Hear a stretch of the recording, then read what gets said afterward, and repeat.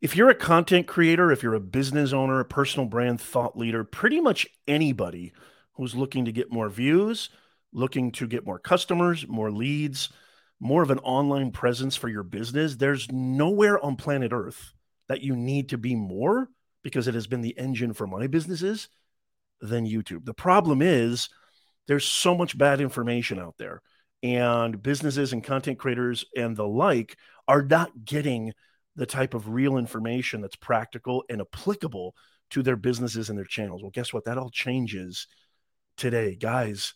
We have somebody from the actual source who's here to answer all of our questions so we can get our YouTube channels, our YouTube presence going in 2023 and beyond. I'm not even going to do an intro today, y'all. I'm just going to introduce him right away. Ladies and gentlemen, please welcome to the show the YouTube creator liaison, Mr. Rene Ritchie. Rene, welcome to the show. Thank you so much for having me. It's so great to be here. Thank you so much for your time, and thank you so much for your patience.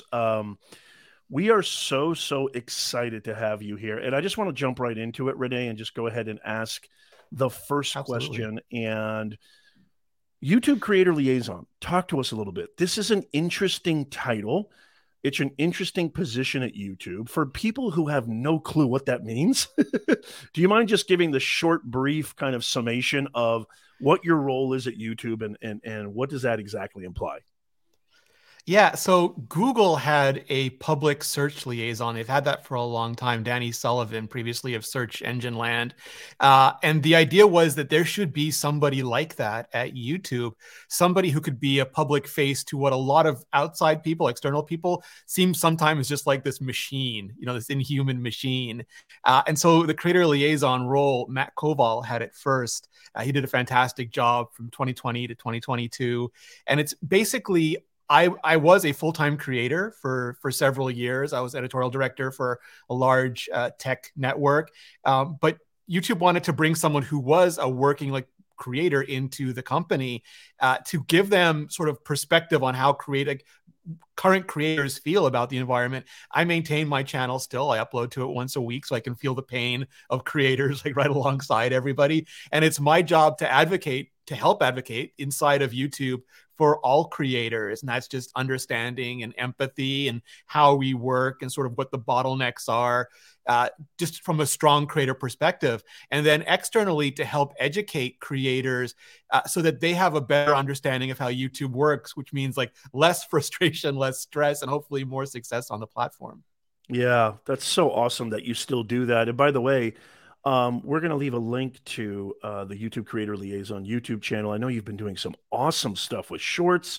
Those quick 60-second interviews are on fire with creators and executives alike and everything YouTube. I just love that. So we're going to leave a link to that in the description and in the pinned comment and show notes. Let me ask you, Rene, just really quickly, a tech question, because I know you're the tech man and you've been a creator for a long time. I'm a Mac dude. Or I don't know if you're a Mac dude or not. Rene, are you a Mac guy? Yes, sir. Okay, so M2, worth it? Yes or no? So it depends on what you currently have. If you currently have an Intel Mac, then I have absolutely. an M1. I have an M1 right now. To be honest, in the winter, I miss my Intel Mac because it was a free space heater. It would just keep my coffee warm and it would keep me warm.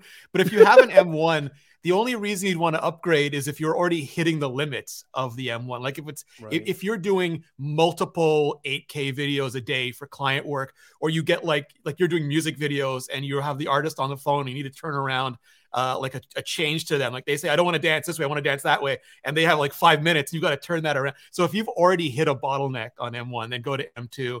Otherwise, there's very few people who really need to make a switch year to year. Awesome.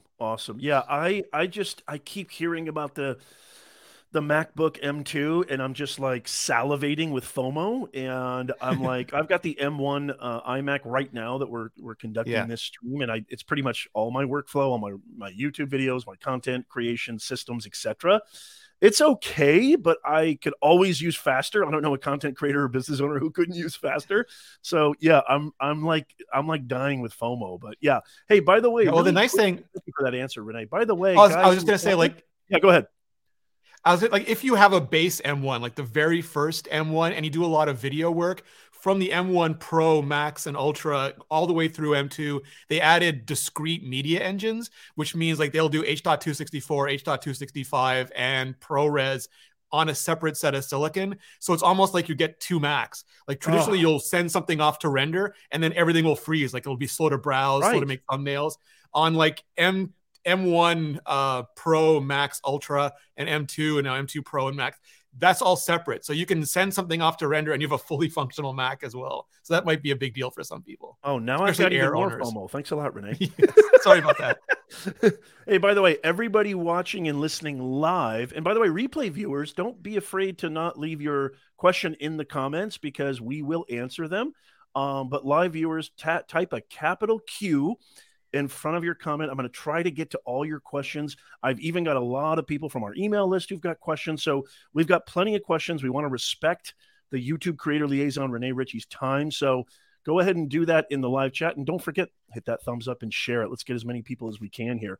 So Rene, Shorts, I know you get a lot of questions. I know you were on Colin Samir's show, which was awesome. Really, really great information there. So it's been about a month and a half, I guess, since short monetization has happened. How satisfied, not satisfied are you and YouTube with the results so far from shorts monetization, and how do you measure success?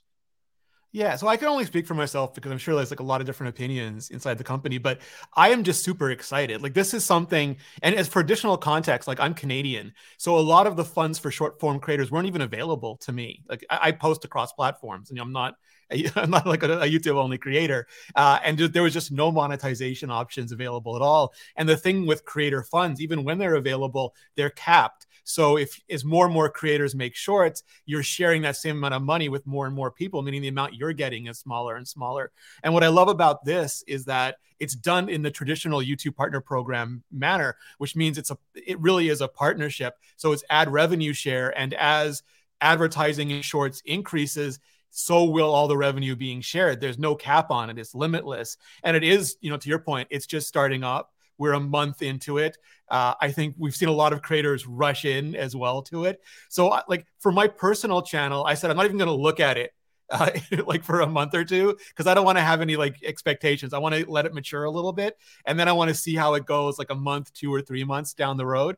But we've seen like a mix of like really big creators, and we've seen like a lot of smaller creators. People are starting to share what I think are really relevant stats, and that's what they're making on YouTube versus other short form video platforms. And it looks like they're doing well on YouTube, which I hope continues. But like it sounds like a cop out to say it's too soon to tell, too short to tell, but I think it really is. Like the long form partner program has been out for so long. This is just so brand new now. I think it's spoken like a true YouTuber. I think anybody who's had success on YouTube or calls themselves a YouTuber understands that YouTube is a long game. You get a lot of people coming in who want success instantly, and I even consult and help clients with their presence on YouTube, and I always tell them, look, it's you got to really have a ton of patience. This is a long game. It's very rare. Correct me if I'm wrong, Renee. It's very rare to get instant success on YouTube. It happens, and actually, it seems like it's happening more with shorts lately. Relatively speaking, but it's a definite long game. So I think you're right. I think it's important to look at this with perspective. I think the creator economy is getting bigger and bigger every single day. I think that all these other platforms that are adopting short form video and trying to find new ways to monetize this is good for us creators, including YouTube, who is the epicenter of the creator economy. They started the creator economy back in 2007. So this is an awesome time. And I want to ask you a tough question though, Renee. Sure. And we got some great questions coming in. DJ Strick, great to see you. Can I add something really quickly to what you just said? Please, by all means. Like what's really worth pointing out there is one thing to love about shorts is in the old days of YouTube, like the original days, it was like a day in the zoo. But over time, the barrier to entry, or how people felt like the competitive environment was getting higher and higher. And you had to maybe you felt like you had to compete with Marquez Brownlee on production or with Mr. Beast on thumbnails. And shorts is like people can dive in like it was those OG days of YouTube. You don't really have to worry that much about a thumbnail. Like on Android, you can pick a frame, but like you can just create and put it out there. And now with things like Reply with Shorts, because the old problem with Shorts is the same as other short form video. It's super big for discovery, but not great for community. It's like the opposite of live streams. Live streams are fantastic for community, not as great for discovery. But now with things like with Reply with Shorts, you can have these conversations with your audience right through Shorts. And there are whole channels that just do Reply with Short. And you see like they make a video, someone comments, they pick another comment, make another video. And it's an incredible discussion. So I think there's a huge opportunity for a lot of people who were nervous about getting into the creator economy to sort of take that first step with Shorts. Yeah. I want to ask you this, Renee, and then I'm going to get to some viewer questions. So I was super excited when YouTube announced that they were going to adopt revenue share and get rid of the fund. The fund was just not helping. I kind of call myself a blue collar content creator. I think the creator economy middle class is the majority of the creator economy. We can't all be Mr. Beast, Myself included, but it's a certain, different gradation, different level. Yep. I think the majority of us are blue collar content creators. I'm a full-time content creator. I've been able to leave the university, thank God, and do this full time. I've got multiple channels that I run and multiple businesses, and YouTube has been the engine for all of them. I love it. I was super pumped when Shorts revenue share was announced and then finally implemented in February. Now, I want to ask you a tough question though. When I looked at the data, and I agree with you, I think it's way too early to tell, but I think a lot of content creators are afraid to say this or ask this. So I'm going to ask this. I was a little bit disappointed, to be honest, just because, there was a lot of hype. There was a lot of, excitement around this. And then when we looked at the data and we looked at the analytics and we looked at actually what we were earning from Shorts. And again, these are blue collar content creators. Okay. I actually titled one video, "Is Mr. Beast the only one who's going to profit from Shorts?" And it kind of actually did pretty good too. But I want to disagree with that. And I'm hoping we can discount that because it does feel like, and I've been kind of sensing the energy on Twitter as well from other content creators. We're seeing a common denominator. Most people are saying, well, it's better than nothing. And I have to assume, Renee, YouTube is not looking, that wasn't the intention, or that wasn't the intended response that they wanted from creators. Well, it's better than nothing. I got $7, or I got an RPM of 0.03 cents. It's better than nothing. Have you been hearing that? Am I jumping the gun? Is this valid? What are your thoughts? Yeah, so I think it really does depend on the creator. I can speak for myself as an example. Even on long form, I've always had a diversified set of income streams, and I think that's very common across places, especially as you probably know way better than me. Some niches have exorbitant RPMs. Some niches really, really do not. Like the one I was in really, really did not. So I had a whole mix of different things. And I think we see this reflected in Shorts as well. Because the revenue share is new, everybody's focusing on that. But there were people who were incredibly successful when there was people like in Canada where there were no creator funds for other platforms, still incredibly successful. Shorts creators who figured out ways with products and with other things to be incredibly successful. And my guess is YouTube wants it to be part of the overall creator story. The same way, for example, on long form video, you have ad revenue share, and there's fan funding, and there's Brandcast, and there's shopping, and there's all these other revenue streams. What we want to do is give creators options so that if you figure out a model for you, like for some reason you don't like every other revenue stream and you only want to do ad rev share, there's that option for you. But if you want to have a multifaceted business, that's available to you too. If you're just starting out and you get early access to fan fund, and we want to make that as good as possible for you. So I think it's a piece of the puzzle, and it's getting a lot of attention because it's the newest piece of the puzzle. But just like with long form, it's going to be a piece of the creator puzzle going forward. I think that's a great answer. Thank you for that. I appreciate that. And I think that most of us, we get so super excited when something new comes out, and our focus tends to be, okay, it's all about Shorts now. YouTube is all about, even I, who's an experienced, seasoned content creator, I was like, you know what? The TikTokification of all these platforms is commencing.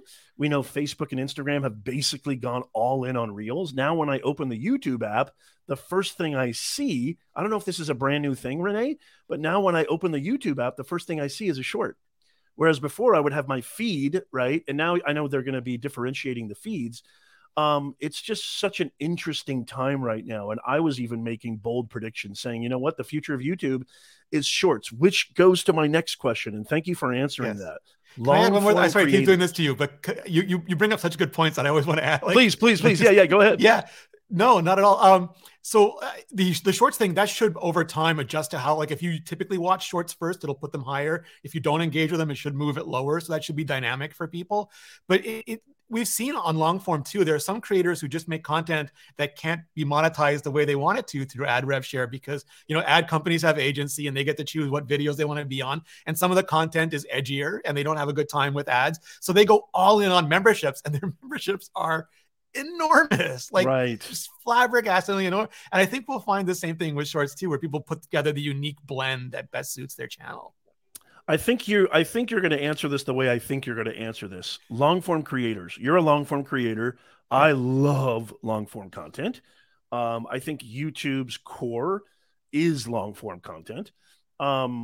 Shorts, long form content. As long form creators, I speak for a lot of long form creators. There's a lot of apprehension, maybe even, dare I say, a little bit of anxiety about shorts. They're used to a very specific format. They've built major communities and audiences with a major format, long form content. What do you say, Renee, as the YouTube creator liaison, to long form creators about all this hullabaloo with shorts? What is the best way that long form creators can complement this new medium taking over? Yeah, I mean, that's a fantastic question. And I think options are really always the best thing.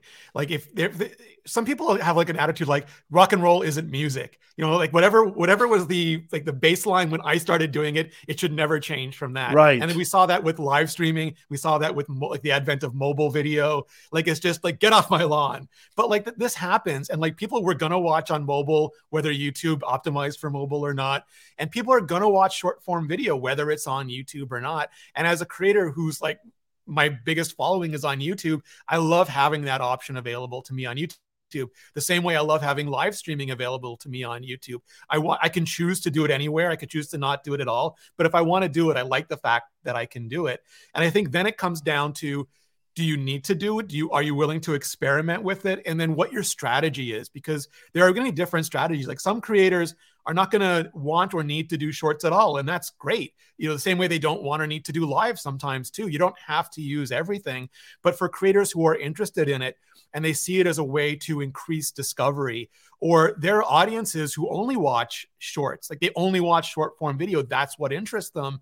And if you don't engage with it, you don't have access to that audience. And again, that might be fine. But if you're like, there's this whole generation that's mobile first and shorts first, I want to be in that conversation, you have that option. And then also, there are some people who only engage in a certain topic on short form. Like they want to watch a minute of some cool stunt or prank or vibe, but they would never watch 10 minutes of it. So like, if you have a kind of content that's well suited for it, maybe you'll get those views where you just wouldn't have before.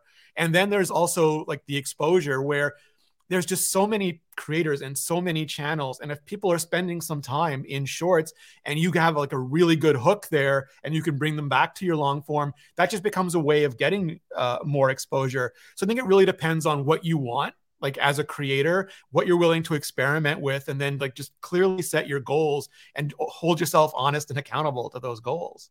Can you clarify, Renee, on the shorts algorithm, the shorts feed algorithm? Like, is it the same governance, viewer behavior signals, retention, etc.? Is it the, because I know a lot of creators have asked this on Twitter. They say, hey, ask him about the shorts feed, because it seems like my video will go like this, the line graph will go up and then plummet and die and just be lost. Is there anything that you can share that can illuminate the shorts algorithm?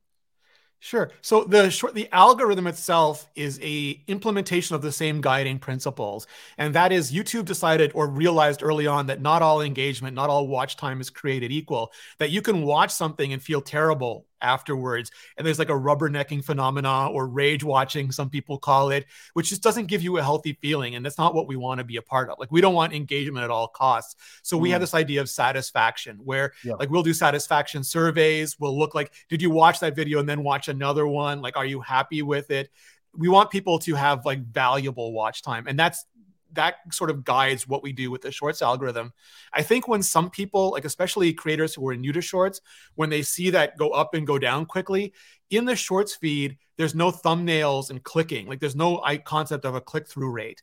So if you don't have an established audience, we will, in some cases, provide you with a seed audience just to get a sense of how your content is performing. And if it does great, it's going to grow like a normal video. But if it doesn't, that seed audience will evaporate, and then you'll see it come back down.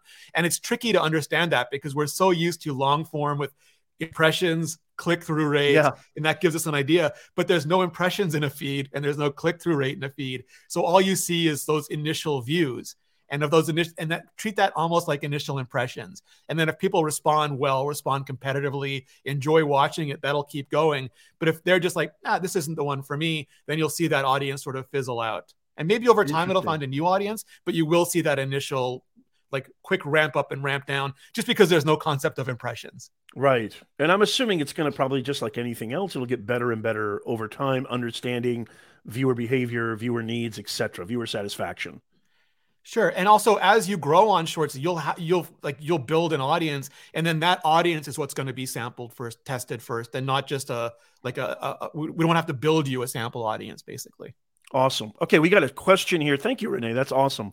We have a question here from DJ Strick, an awesome live streamer and content creator. We have the best audience, because everybody that's in the live chat right now, everybody that is, a part of this Nez Nation community, these are all business owners, executives, content creators, live streamers, podcasters. We have the best community. So DJ Strick, what a great question. He says, other than Shorts right now, is there any other thing that we should be focusing on to grow on YouTube? I'm assuming is what he kind of implies. Is there anything else creators should be focusing on besides Shorts? No, it's all about Shorts. Yeah, well, I mean, it depends on like what your definition of growth is as well. Like, are you after like views, subscribers, new viewers, returning viewers? Like, there's a lot of things that you can focus on. Some of them are like cosmetics, like at a certain point, like some of them are really important. For some creators, they don't care about views because they have an incredible affiliate business, and they worry about conversions, and they convert off a very small but incredibly engaged core audience, and they just want those conversion numbers to go up. So again, it's like, pick what's important to you, measure yourself against that. If you want to grow with views, Shorts is a great way of doing it. We're doing a lot of interesting things around podcasts now to make that a better experience on YouTube. So if you are a podcaster, you've always wanted to be a podcaster, and I know some people have had a great strategy where they do podcast their own or other people's podcasts, and then put like really interesting clips of that up in Shorts to just drive attention. Like, I don't know about you, but when I go to my Shorts thing, there's so many bits of podcasts in my Shorts feed. Oh yeah. And oftentimes I want to go and find the rest of that interview. So I think figure out what your growth strategy is, and then what's important to you. And then if it's growing your long form videos, that's just about identify who your audience is and figure out, after they watch your popular video, what's the next, what next video would they love even more, and then make those videos for them so that your audience always has something incredible to watch next. And then they're going to just keep binging and watching your content. That's a great way to grow on long form. I'm seeing a common denominator here. Listen to your audience. Do what's best for your audience, right, Renee? Yeah, I mean, Todd, who runs Discovery and Growth at YouTube, he's been saying for a while, almost any question that you can ask about the YouTube algorithm, replace it with the word audience, and you will almost always get a better answer. So if it's like, why didn't the algorithm like this video? Just think, why didn't my audience like this video? Audience not really being subscribers, but being returning viewers. Like, they may be subscribers. They may just be people who always see your videos on the home screen and just click on them all the time. But whoever is watching your channel, and you can see all of this in analytics, the videos that are most popular, like, what are they enjoying about them? Give them more to enjoy. Right. And which kind of is a good segue to Doug's question here. He says, creating Shorts on mobile or direct uploads on desktop, any impact on the algorithm? I'm assuming nothing. Yeah. Yeah, so the algorithm tries not to have opinions on things. Like it wants to do what the Right. algorithm follows the audience. Right. So it really wants to do what makes the audience happy. Right now, because shorts are new, we're still testing different features on different platforms. So for example, Android right now lets you select a custom frame for your short. So if you tend to get more views from the shorts shelf or from channel pages or from search, maybe you want to upload on Android because that's going to give you like the ability to control that more. If you want to do reply with shorts because you want to build that community, that conversational YouTube, which I really love right now, that's being tested on iOS. All of these will come to all the platforms eventually, like hopefully soon. But for now, like if that's the most important thing to you, you're going to want to do, like you can create them anywhere, but you're going to want to upload them through iOS so that you can get like the reply with shorts thing going. If you want to do 4K shorts, currently that's available on desktop. So like if you really care about the 4K-ness of your shorts, you're going to want to upload on desktop. Right. And then it's just like everything else is the same. It's sort of like which feature that we're testing on which platform matters to you the most for right now. Right. Right. Yeah, I love that. And if I may, really quickly, talking about the algorithm, I'm going to get to your questions, Tony. Thank you, Tony. Dr. Elo, Dealcasters, big shout out to you. I wanted to ask you really quickly when you actually, because I think you asked this question to one of your guests, and I want to know what you, as an amazing content creator, long term content creator, when you go into your analytics, because I would presume, and I don't want to be presumptuous, but just like most successful content creators, you let the data inform your decisions. So let me ask you, the YouTube creator liaison, Mr. Rene Ritchie, what's the first thing that you focus on when you open up YouTube analytics for your channel or a friend's channel or anybody's channel? Yeah, so I'm going to give you like the boring answer because I think most people do this. So I'm hoping it's a good answer. I'd rather it But be helpful than exciting, boring and helpful than exciting and not helpful. So I tend to look at both views and retention over the course of quite a few videos. Like maybe it's 7 days is good if you're worried about making immediate changes. Like if you're like, I have to do something, this isn't working. What can I do now? Like 24 hours, I don't think is enough. It's hit your core audience, but it hasn't really spread yet. And 30 days, I'm totally like quoting Glenn Miller's strategy here, but maybe a month is too long, like between videos for you to start iterating. So if you start looking at like what is the views for several videos, what's the retention graph for several videos, what are the new and returning viewers for several videos, and then see where you're getting the best responses. Because like very flat retention doesn't tell you much. It's like your core audience loves most of the stuff you do, and but like when your videos start to get more and more views, it becomes bumpier because those people aren't as invested in you. So like their feedback is more brutally honest. Like they'll show you where you get boring because they'll click out of it or they'll skip ahead. So that gives you a lot of good feedback. And then you can see which videos are really performing well, like who's bringing new viewers onto your channel. And I like to think like in sets, in series. So if somebody watches this video, what are they going to watch next? And if the answer is not clear, you're not building an audience at that point. But if it's clear, like I watched this video where I talked about like, should you upgrade your laptop? And then there's nothing, doesn't work for me. But if it's then, but if you're interested in this model, here's the deep dive on it. Like if you're like, I always want to give you that viewer path. I want to try to control that as much as possible. So I look for like what is performing well with my core audience, what is bringing in the new audience. And then I try to balance between those two content types. Awesome. Awesome. That probably relates to this next question that we have from my man AL, Mr. Tony Locke. He says, the video I created a couple of weeks ago had the most views and I gained 4 subscribers from it. Congratulations, Tony. That's awesome. It was talking about the gear I use. Should I focus more on that? What do you think, Rene? Yeah, so figure out, like, you can go into the comments is a great way to get feedback on that. You can look through the retention graphs, see what parts of that really resonated. Maybe they were resonating with you sharing your stuff, and then maybe the logical next step is which apps that you use, and maybe they're apps for phones and apps for computers and apps for, like everything that you use. Maybe that's what they're interested in. Maybe they're interested in the gear, and then maybe you want to do a breakout video on the most popular gear, so that after they watch, this is the gear I use, their next watch is this is the camera I told you that I used, and here's why I use it and how I love it. And then maybe the next step after that is how I kit out the camera, or maybe it's like my editing process. So you want to sort of figure out what's resonating in that video and then plan a journey. Like just put yourself in the shoes of the audience. I saw this. This is the part I was really interested in. What are the next 2 or 3 videos I would watch right after this? Great answer. I hope that helps, Anthony. Dr. Elo, who is an awesome live streamer and creator, says YouTube Shorts thumbnails can only be changed via Android devices. Is there an iOS feature to change YouTube Short thumbnails in the near future?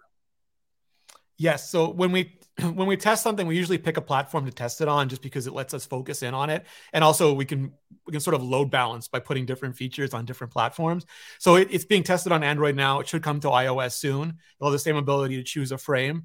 The bigger question that we've been asking a lot of creators, I'd love to hear your thoughts on it, is whether you want a full like thumbnail desktop, like long form video style thumbnail, upload any custom image you want.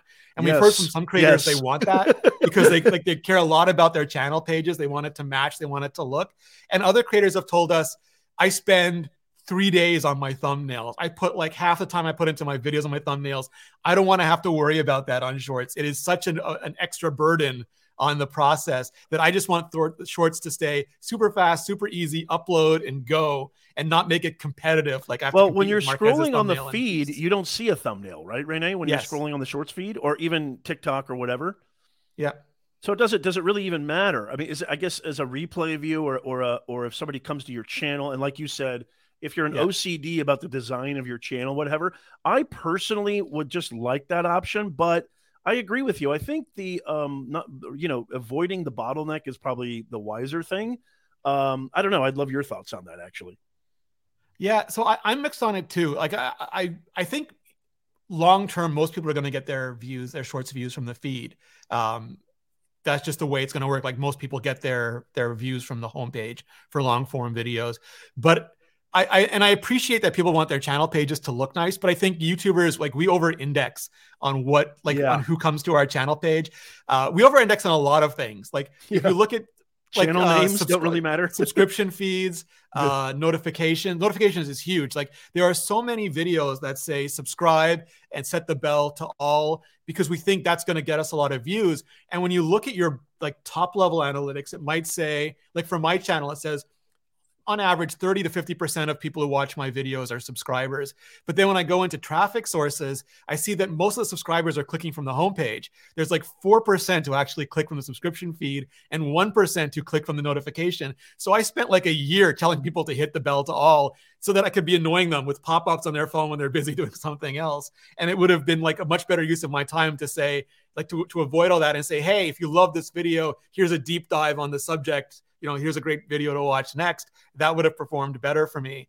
And I think like we look at our channel pages, Excellent our parents point. Lie and tell us they look at our channel pages, but like very, very few, like look at your numbers and see what the click-through rate is. If you get a lot of clicks from Shorts feed from Shorts shelf or the Shorts tab, then maybe that's more important to you. But I think for the majority of creators, it's going to end up being the feed.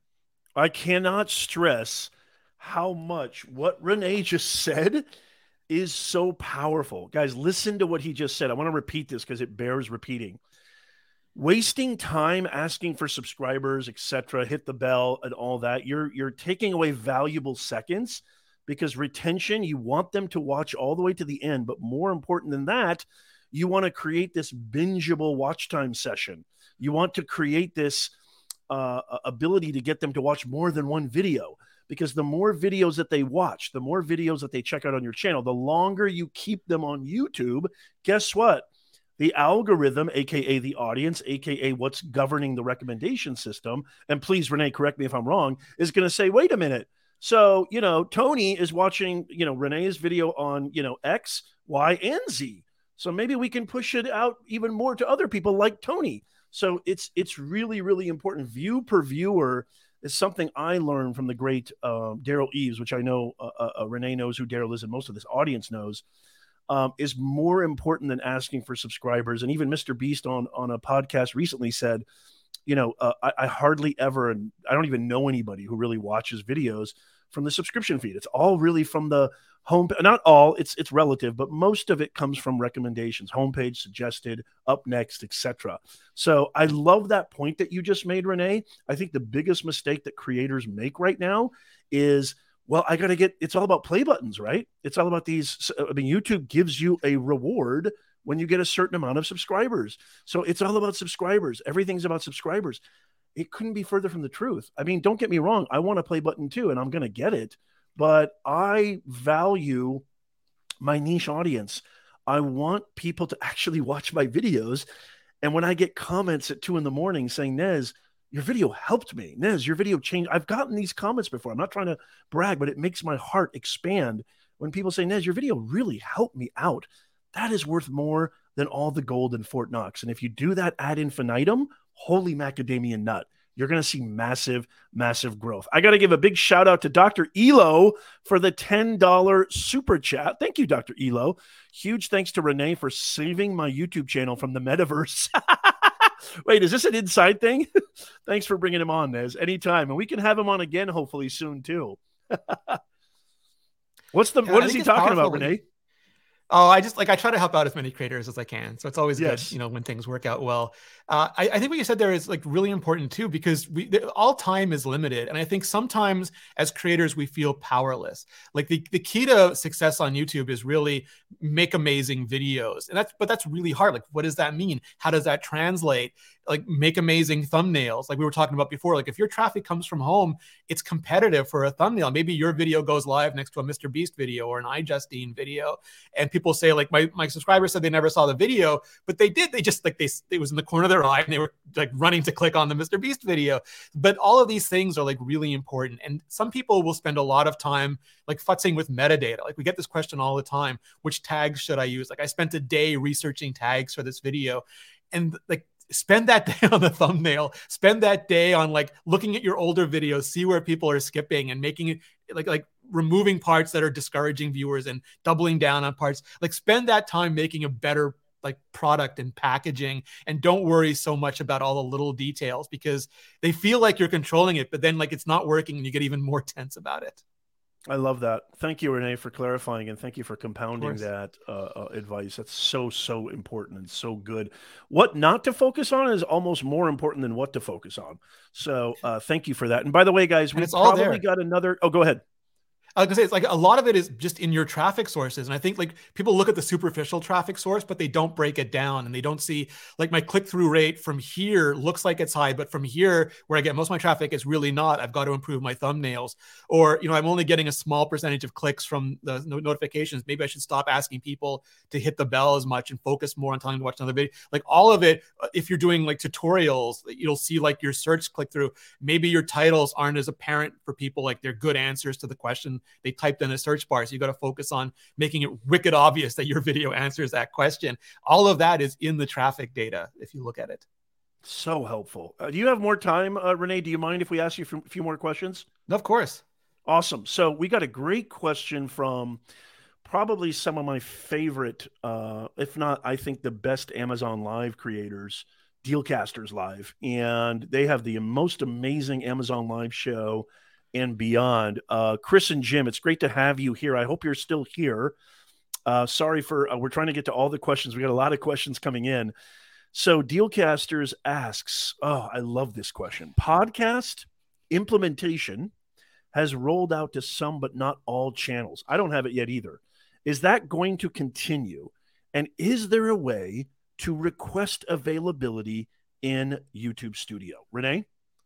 Yeah. So typically we do rollouts for things because like there's no matter how much you test something internally, there is no comparison to millions and millions of creators hitting it when it goes live. So we always roll it out in stages, and then we check very carefully to see anything unforeseen, anything we didn't count on, or creators having issues we didn't anticipate. So it's very natural that it's going to start rolling out to like a small percentage and then a larger percentage, then a larger percentage, and then everybody. So it's just a process.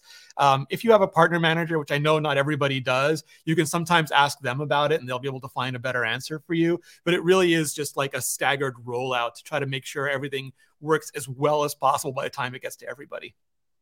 Awesome. And by the way, Sarah Stahl, great to see you, Chief Marketing Officer, is in the house. Sarah, ask your question again because I don't quite see it up there, if you don't mind. Thank you again, Dealcasters, for that question. And let's talk a little bit about this. And Vasu, I'm going to get to your question. Guys, leave your questions in the comments. My moderators are helping me out. Put a giant capital Q and then followed by your question. If we need more context, we'll ask. Please try to keep it simple. Podcasting, Renee, podcasting on YouTube. Like, Yeah. what in the world? This is so cool because we have our Creator Economy podcast. I love audio content. I love video podcasts. Spotify, not to mention a competitor, but Spotify has just announced that pretty much they're going all in on video podcasts for their platform and more discoverability. So competition is heating. But I did hear Neil and Justine talk about this. Is there anything you can tell us? We have a lot of podcasters in our audience who are a little trepidatious about YouTube, a little trepidatious about video podcasting. What can we look forward to? What can we do to really enhance or augment our presence on YouTube when it comes to video podcasts and beyond? Yeah, I think there's going to be like a bunch of questions about it, just like there were about shorts. And people have been podcasting on YouTube. Like some of the biggest podcasts in the world have been on YouTube for a long time. Right. And people watch a ton of podcasts on YouTube. So this is more about just giving creators better tools for it. So like some people wonder, like, should I do my podcast on my main channel? Should I create a podcast only channel? We typically say same audience, same channel, but you're going to see, and it's the same question about, should I go live on my channel? Should I do shorts on my channel? Typically, if it's the same audience, like you see better results on the same channel, and you'll have more tools on the same channel. But you've got, like, you all know your audience. Like every creator knows our audience the best. So we've got to get a sense of what do they really want? What do they like on the channel? And then what we're doing with podcasts, for example, is you'll be able to create a playlist and put your podcast episodes in that playlist and then mark that as a podcast. So then YouTube understands all of these episodes are together. And on our side, we're going to try our best to make sure that you get them. Like it's an open question. Like if a podcast is 7 years old, maybe the first episode isn't the best one to show people. Maybe it is the current one, and then it's the next one if the next one's not available yet. Like, so there's a lot of questions around like how to serve episodic content that we're working on for all of this. But also quick technical question. If you already have a playlist that is a video podcast, can you go in through YouTube Studio in the settings and just identify that as a podcast, or is it automatic? I believe so. I'll double check, but I believe you can set any playlist, new or old. Sorry to interrupt. That. No, not at all. And then like the stuff that I'm really excited about is like the audio part that you mentioned too. So we're going to be integrating with YouTube Music so that you'll be able to go in and listen to the audio version, but also RSS, so that your podcast, if you choose to like to make YouTube the home of your podcast, you'll still be able to put out RSS links so people can use traditional podcast apps. Like just if that's where they prefer to live, they'll be able to use the traditional podcast apps to listen to them too, which I think is like beyond fantastic. You guys, listen to this. This is absolutely monumental for content creators, especially audio content creators. I'm not gonna get too into it, but when I did listen to the new head of YouTube's Neil Mohan's interview, he really mentioned, and when the head of YouTube says this, you should probably pay attention. He really advocated that podcasting on YouTube is going to be a big thing, not just a thing. I don't think YouTube does anything half-baked. When they add something or when they create a new product, correct me if I'm wrong, Renee, they go all in and they really want to make it a big part of, like you said earlier, that puzzle. We're living in the greatest time to be alive. The creator economy is just beginning. I mean, think about it. We're looking at 10 years. In the last 3 or 4 years, it's skyrocketed. This is just the beginning. And can you just imagine what podcasting, what YouTube's going to look like in the next 10, 20, 30 years? So what it's excites absolutely me so astronomical. Much please, Renee. Like these are the tools that just as a creator were only available to big studios and big labels previously. Like I was watching Blackpink last year, and it was like the equivalent of a Marvel Studios rollout because they were getting ready to drop their new music video, but they had shorts coming out almost like teasers and trailers to really build the excitement. And then that VOD, like that music video dropped, and they had I don't remember if they premiered it. I think they did premiere it, which was like a red carpet sort of a thing. And then after that, they had like live Q&As and audience interactions, which is like going on the interview circuit, and promoting your music, like promoting your movie. And all of that was cut back up into shorts, which is like additional marketing. It's like the biggest movie in America, go see it now. So like you missed all and then people are refunneled back to their music video and to everything else. And I was just looking at that and going, that required like Marvel sized, like Disney sized tools before, or like Warner Brothers or like a big music label tools before. And now any creator, like you don't have to do that, but like if you've always loved, like you've always loved that sort of a model, you can do all that now on YouTube. And just to give you a little more perspective, and then Vasu, I want to get to your question. We're going to get to many questions, but I have to say this.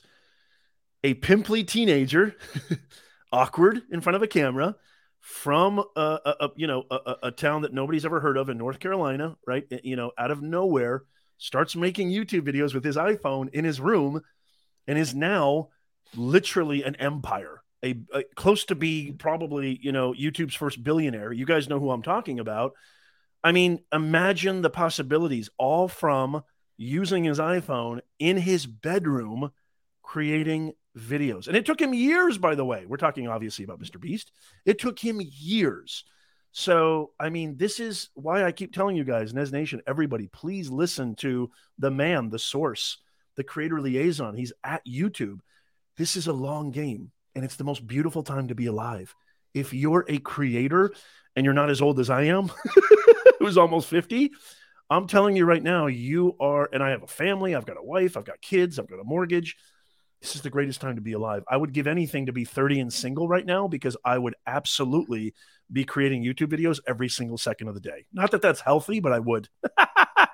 And there are some, but I mean, like there are creators of all ages. I'm blanking on her name. I'm so sorry, but she works with Nick Giordano on food videos a lot, and there's a whole community of like the people of all ages making videos and becoming hugely successful. So it's just about like finding your passion and then connecting with your audience, and the sky's the limit. That's awesome. Okay, we got a question here. Thank you, Renee. We got a question here from Vasu, Vasu's Vegetarian Kitchen. When is the ability to adjust both voice and background music coming to Shorts, and is there room for 30 seconds? Renee? I'm not sure. I thought we already had that, don't we? Of that. Yeah, we have a minute-long short, so I'm not sure about the 30-second part. And maybe the first part is in the camera tool. I'm not sure either.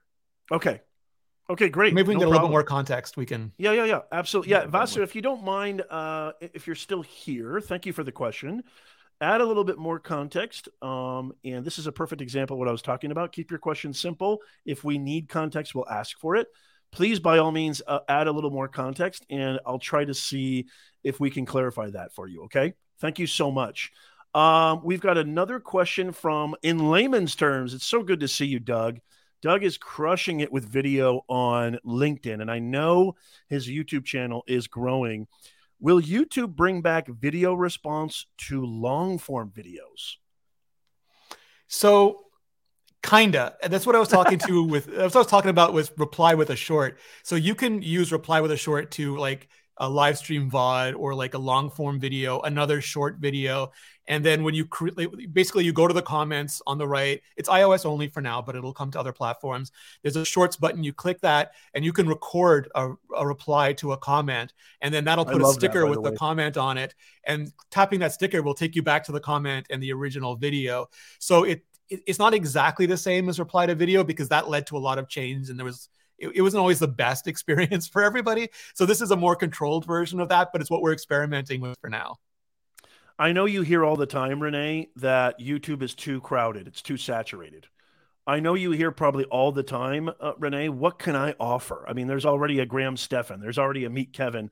I know a little bit about accounting and finance. What do I have to offer? Why should anybody start a YouTube channel now when there's just so many people and there's so much content out there? Do you have a simple, I'm sure it's not simple, but Renee, do you have a simple answer? Somebody who says, you know what? I'm convinced. Renee, I'm convinced. Professor Nez, I'm convinced. Yes, I just talked to myself in the third person. I'm convinced I should start a YouTube channel. What is your best advice? Like, Renee, if you had to start all over March 12th, 2023, you were going to start a YouTube channel today, what would you say are the most important things that you would do, and what are the most important mistakes to avoid? I know that's kind of a loaded question. Yeah. No. Renee, take it away. That's probably too big of a question. No, so I did so in 2020, I quit like the company that I was working for got sold to a large British media empire. I decided it wasn't the right vibe for me. So I quit at the beginning of March. I gave them 1 month's notice in case there were any events or anything. I didn't want to leave them shorthanded. And then halfway through that month, the world shut down and I was out of a job. And they owned the YouTube channel that I had spent the last many years building up. So I had to start from scratch, like literally 0 subscribers during the pandemic. And like, now maybe that was good because so many people were stuck at home and watching, but there was no way of knowing that going in. Like everybody thought there'd be no advertisers, there'd be no marketing budgets, there'd be like, it was like a lot of panic. So I just concentrated on making videos, and we were in lockdown, like again, very different circumstances. So I woke up every morning, I made a video, took a day, 2 days, sometimes 3 days, posted it, did the same thing over and over again. And I think the circumstances are different now, but the approach isn't. And I started another tech channel, and there's huge tech channels out there like Unbox Therapy and Marques Brownlee and Mr. Who's the Boss and iJustine. So like it was by no means like a non-crowded niche. So it always comes down to, for me, is like, what unique value can you give your audience? Like, what is there about your voice that is not like that no one else is addressing right now? And that could be an angle, it could be a format, it could be anything. So I would look at like, pick a few things that you're really passionate about, because if they're not passions of yours, like you can make like business channels. Some people can do that. Like they just identify a market need and they treat it like a job. But that's real. I think you have to have like some business sense and some runway and a bunch of things if you're making like strictly commercial focused channels. If we're talking about like indie creator kind of channels, pick a few things that you're passionate about, because if you're not passionate, you're not going to be able to continue for a month, a year, several years, a decade. And the worst thing that can do is like you have a successful channel and you hate the subject. It's not a good place you want to be. So pick those things, make a few videos for like first watch all the videos for those things, see what they are, what's common about them, what's already being done, and see if you can figure out like what are you missing from that content, like what voice isn't, what angle isn't being covered, what are they missing out on, and see if you can be that voice, like that perspective, and then start making some videos. And maybe one of those subjects takes off more than the other, so you figure out I like this and there's an audience for it. And then I would be really strategic on doubling down, like start making videos, focus on like figure out who your audience is, go through your comments, look at who's watching your videos, look at what other videos they're watching, try to get as many clues as you can, focus on that audience, and then make videos that you know someone who just watched the last video is going to love to watch next. Start building that up. Just get videos into YouTube. That'll teach you, like you'll learn. It's like you can't swim really on dry land. You've got to get in the pool and you'll make mistakes and you'll be like tired sometimes, but you'll learn. For myself, I just kept a journal. Every video I made, I wrote down like what didn't work about it and what I could do better. And I picked one thing to focus on, to get better at. And then I would do as many videos as it took to sort of nail that thing, whether it was like lighting or editing or like presentation skills, things where audiences were dipping out, how to do calls to action. I picked these things and I watched a ton of YouTube videos about them. I got better at them. I sat in every live stream. You know, Nez probably got sick of seeing my username pop up in every YouTube educator live stream for like 2 years. Like for the last 2, I still go into as many as I can and just learn and repeat and repeat. And then keep making better and better videos. There is no amount of metadata or hacks or tricks that's going to do for you what making really, really good videos are. And you learn that by making videos, taking audience feedback, and as much as you can, like suppress your ego. Cause like, it's really hard to like, if you start thinking my videos are amazing, I'm not getting any views, the audience isn't recognizing my genius, like that just stunts your growth. But if you're like, oh, there's so much I have to learn, so much I have to improve, I'm going to work really hard at it, I'm going to focus on it, I'm going to take the feedback, I'm going to listen to people like Nez. Like if they tell me like what I can work on, I'm going to work on it. And then like just have a really good ethic about it and build your channel. Think long-term, think like it's going to take you a while to do it. If you get like some good breaks along the way, that's fantastic. Don't count on them because you're setting yourself up for disappointment, but like just be really solid. And then if it takes 100 videos or like again, like there's all these stories about how many videos it took for Mr. Beast or for Marques Brownlee. But like, if you have a good catalog, once people start discovering you, they'll go back and watch those videos too. So like, they're not pure loss. They're like more of an investment. It's like you're putting away videos every week or every 2 weeks, whatever your schedule is. And then just be kind to yourself, because if you start off like, I'm going to do 3 videos a day, and you exhaust you. It's like going to the gym and doing the hardest workout, then you're sore for a week. Like, you're not going to make progress that way. Be kind to yourself, take breaks when you have to, make realistic schedules, set realistic goals, and then just, chop away at them. And that's the only way I've ever found to be successful. Wow. You guys, you just literally got an entire masterclass on YouTube in the last 2-3 minutes. That is a phenomenal Mr. Ritchie. There's a reason why he's the YouTube creator liaison. If you don't timestamp that, if you haven't taken any notes on what he just said to my answer, why would I start a YouTube channel? What would I do first? What would I avoid? He literally gave and broke down everything you need right there. So anybody who's watching this replay, podcast listeners, live viewers, what he just said is, I think, even more applicable to even long-term creators, people who've been here for a while, but especially to people who are just starting out, newer creators. Renee, that was a masterclass. Thank you so much for that answer. That was very in depth. Couple more questions, and then we got to let this guy go. He's been phenomenal. You have a little more time, Renee? Yes. Awesome. Okay. I had a question, but I was so I had a follow-up question, but I was so enthralled by your answer, I completely forgot it. So so it looks like Vasu did add a little bit of context to his question. The ability to adjust the volume on the original voice and the music we use on the shorts. How to simultaneously have both the original voice and the music used on shorts. Does that help at all, Renee, when he was asking? Yeah.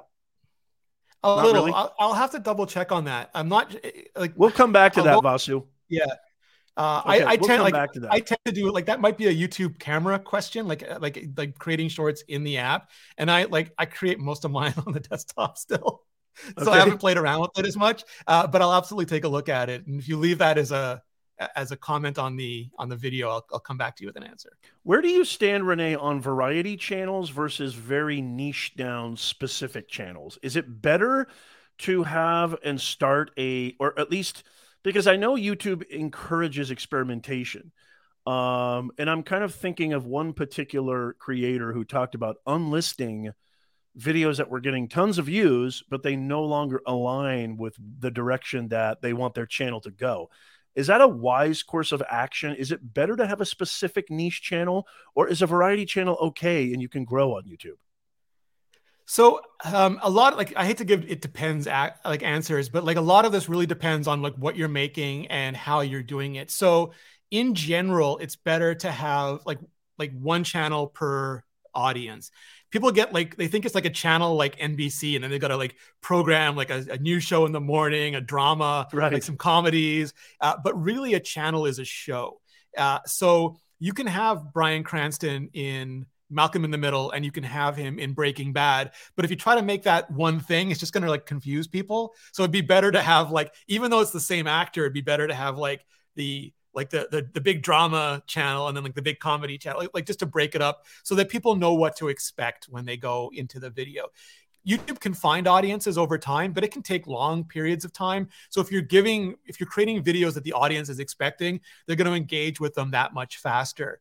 The other thing is you have to set expectations. I think sometimes creators think any video I make should get 1 million views, whatever your scale is. Every video I make should make 1,000 views, just because YouTube is still very new. But in Hollywood, there are people who know that if I make a blockbuster movie, I'm going to get this much box office and this much paycheck. But if I make a small indie art house movie, I'm not going to get anywhere near that amount of money or that amount of box office for it.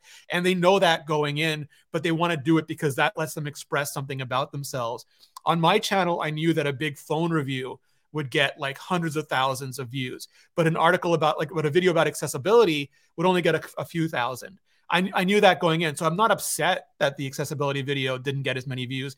I look at it the big videos allow me the luxury of making the topics I really care about. Those pay the bills. I love doing them, but also gives me the luxury of making education and environmental and like videos that I think are important or that speak to a very important part of my audience. And you can make videos for your core audience as well that you know are going to get less views, but your core audience are going to love it, you know, and they're the ones who buy your merch or use your affiliate links. And like, it's maybe like, I want to use the word valuable for audiences because it feels weird to put the name like value on people, but they're the ones who like are maybe more important for your revenue than like the casual audience who gives you views, but like don't click through, don't buy the stuff, don't do all those sorts of things. So I think like as long as it's clear in your head what your expectations are, you have a lot more freedom. Or if you're testing out, like bless iJustine, she does like a cooking video and she does it because she loves it. And for some people, they'd be upset, oh, the cooking video didn't do as many views as the iPhone unboxing. She's like, I know that. I love to cook. And like it just like, that's great. If your mentality is no, everything I do should be like a Mr. Beast video, you're really going to hurt yourself. So I think like just be clear to your own goals. And then as from a strategy point of view, you can test like nearest neighbor stuff. So like you can figure out frameworks like Legal Eagle and Dr. Mike do a huge range of variety content, but it's got an incredible framework around it. Doctor reacts and lawyer reacts.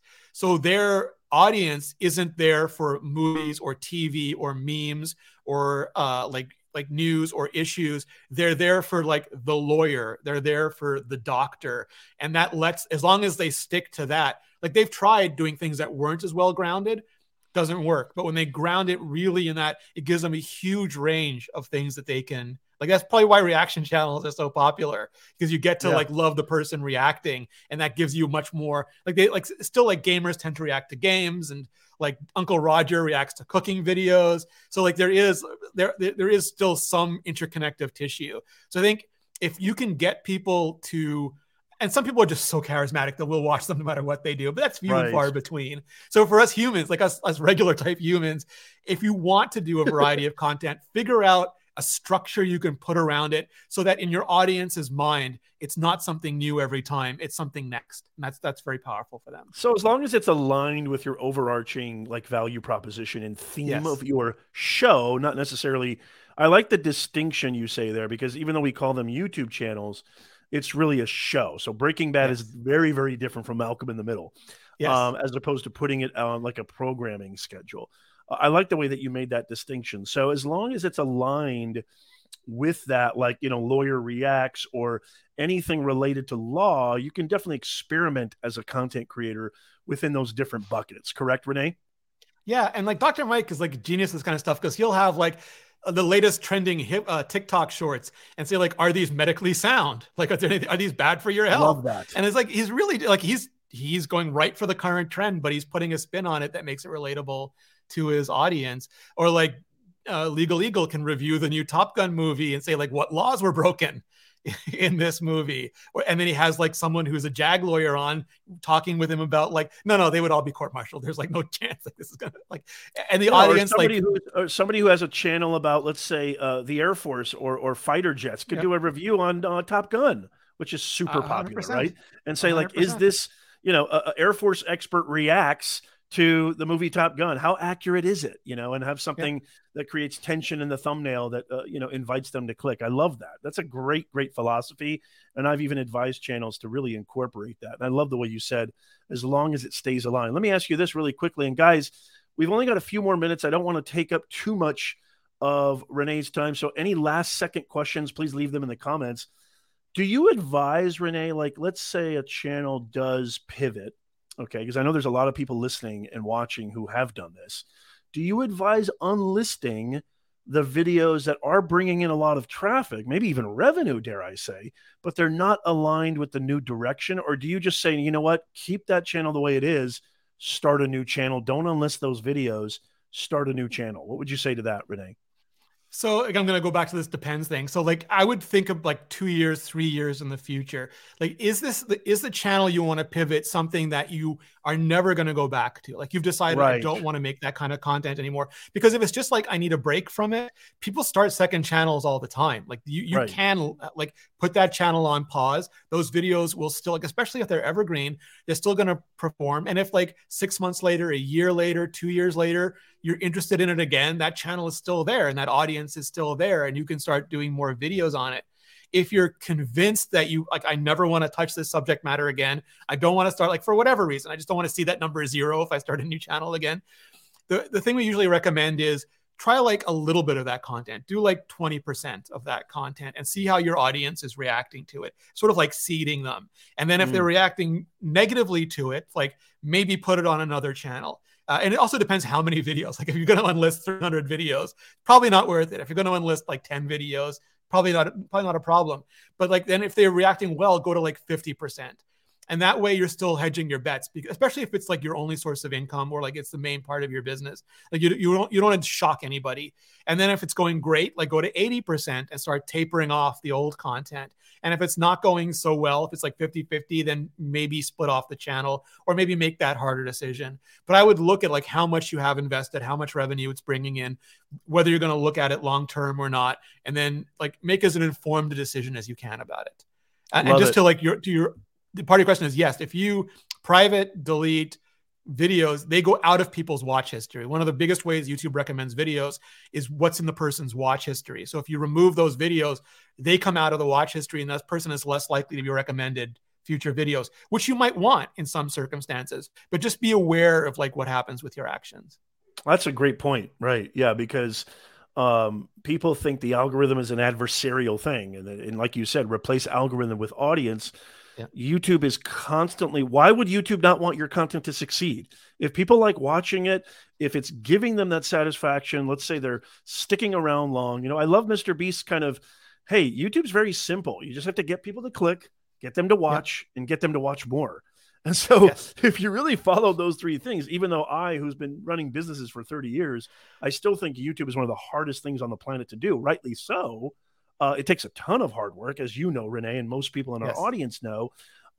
It really comes down to those three simple things, right? And so it's not looking at these mechanisms as adversaries. They're there to help. So as long as you understand that and create content that is catered towards your audience, you're going to get the help that you need. Last question. Oh, and there's a really good part in there. You know what? If you want Renee to come back, let me know in the comments. Maybe we'll get Renee down the line. How many people want Renee to come back to the show for maybe a part 2? Let me know in the comments. Replay viewers, you as well. Did you want to add something, Renee? Yeah, really quick, because one of the questions we get a lot is, if I do a bad video, is the algorithm going to punish me? And it's exactly what you said before. YouTube doesn't look at like the video. It doesn't tend to look at the video or the like channel level, the creator level. We look at like the channel and the topic level, because just like if you make one video that doesn't resonate with your audience, it doesn't mean the next video won't be the best video in the history of YouTube. Like there's no way to predict those sorts of things. And we really want to get the best videos in front of the people who are going to enjoy them the most. So if you decide to like test a topic or try some adjacent piece of content, or you just like make a bad video, it happens to everybody. No one's going to punish you for that. Like the chances of your next video succeeding is every bit as much as if you never made that video. So don't be afraid of that sort of thing.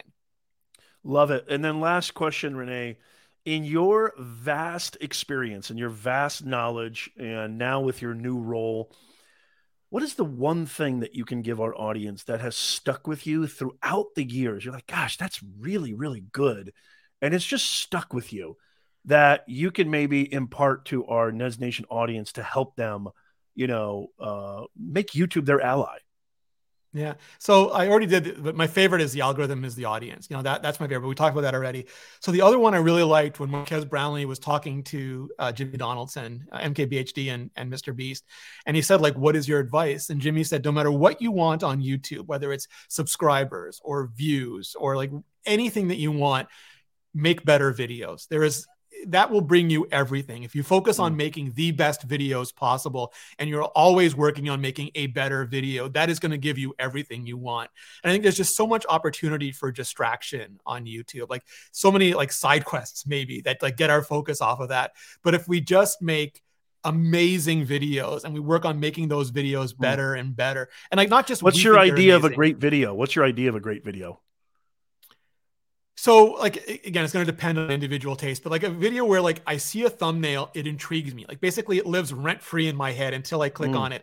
And then I click on it and it immediately delivers on the promise of that thumbnail. So like I hit it and it's like you won't believe this. I click it. I see something I don't believe. And that sets up a story that takes me on a journey. And then at the end of that, I feel so great that when I see those pop-ups at the one, like, I want to watch that one next. That to me is like an amazing experience, because I was promised something, it was over delivered on, and it introduced me to something that I'm going to continue to watch and enjoy. Beautiful. I absolutely love that. So a thumbnail that entices you to click. You actually get content that delivers on the promise of the title and thumbnail. And then you're so engaged with the story. You're so engaged with the, what's unfolding in the content, that you're compelled to click and watch the next thing that pops up from suggested or end screens, etc. That is what the YouTube creator liaison, Rene Ritchie, considers a great video. And you can apply that beautifully. You can apply that to anything. If you're a cooking channel, fitness channel, how-to channel, live streamer, podcaster, it really comes down to everything. I mean, it's just about being authentic, actually providing a solution, actually providing a value, even if that solution or value is entertainment or just a funny cat video. There isn't a niche that can't be successful. I've seen it personally. I've had clients that have come from, just a knitting niche to, a South African dance to Lithuanian wrestling. I mean, it's literally, there's a niche for everything. And so there is nothing that you enjoy doing. As Rene said earlier, go with your passion, follow your passion and what ignites you. There's literally nothing out there. I mean, is there something out there, Rene, is like, no, don't do videos on that? No, I mean, there's like community guidelines, like they have to respect. Of course, yes. Yeah. But other than that, and then it's just like, be realistic with your expectations and create your model. Like, some things are, I live in Montreal, and we have Just for Laugh. Those are like, they're videos about pranks, and there's no audio. So like, they're universal. People can watch them anywhere and laugh at them anywhere. So the audience for that is incredibly broad. And then there's incredibly niche things, like maybe like Eastern Ontario stone painting, where you're not going to get 240 million views on that content, but maybe you'll get like as many views as possible, and you'll create a whole craft career around it that has products and like available to it and affiliates and like all these things, and you can make an amazing career out of them. So it's just like, understand like broad versus narrow appeal, the kind of business, the model that you have to build to support those things. And then again, be kind about your, like, be realistic with your goals and kind with your ability to deliver on them. So, hey, Rene, the verdict's in. Everybody wants you back. Awesome. It's certainly better than the opposite result. Here. I love watching his shorts. I do too. Thank you. And by the way, again, we're going to leave a link. And Rene, I want you to, kind of have a last say before we end this. But yeah, we're going to leave links to, I think, a channel that everybody should subscribe to, which is the YouTube Creator Liaison channel. Rene still, correct me if I'm wrong, Rene, you did say earlier that you still upload to your Rene Ritchie YouTube channel, which has what, like 1 billion subscribers now? No. No. I haven't had as much time to work on that channel, but I still want to do it because, like I said, I want to feel the pain of creators every week. Yeah. Yeah. So Rene, I just want to say thank you on behalf of the entire Nez Nation family. I really, really appreciate you. This has been a kind of a long time interview in the making. I know we've had some interruptions, as we all do, just being alive and being humans, and things come up. So I'm so grateful that you actually were able to make it today. We've got a ton of great help and great information helping us with YouTube. Is there anything that you want to give you the floor? Anything you want to say to our audience, or anything at all before we get out of here, Rene? The floor is yours. No, just thank you so much for having me on, and thank you, community, for all the great questions and all the great insight. And please just keep it coming. Awesome. Thank you so much, Rene, for being here. I'll let you go, and I'll kind of close out the show. Don't go anywhere yet. I want to talk about a few things, but again, thank you so much, Rene, and hopefully we can get you back on the show. Thank you, sir. Thank you. Awesome. Okay, guys. Well, hey, that was absolutely phenomenal. If you're just joining us, make sure you watch the replay, because this was, a historic show. There are some gems in there. My repurposed brain is going crazy with the amount of content that I'm going to get out of this live stream podcast, because Mr. Rene Ritchie, the YouTube creator liaison, absolutely dropped atomic bombs of value on our Nez Nation audience. If this is the kind of stuff that you enjoy, if you're like, Nez, I love hearing how I can grow my business, grow my content creation business, get more views, get more subscribers, monetize. You're listening and watching the Creator Economy podcast. This is the greatest show helping you earn more, grow faster, and stress less in the creator economy. The best way to do that is to become an insider. It's absolutely free. So in the show notes, in the pinned comment, and in the description, we absolutely want you to become a Nez Nation insider. This is your sure-proof way of never missing out on another show, live stream, contest, giveaway, new video, all the best information that you and I need so we can earn more, grow faster in the creator economy. So this is what this show is all about. Don't forget to become a Nez Nation insider. I love every single one of you. We're going to try to get Rene back according to the feedback that we've been getting. I mean, we have to have a part 2, right? I mean, we absolutely have to have a part 2 of this guy. I love you guys. Have a wonderful, wonderful week, and we'll see you next time. Don't forget, we go live every single week. Become an insider so you don't miss out. Love y'all. Have a wonderful, wonderful week.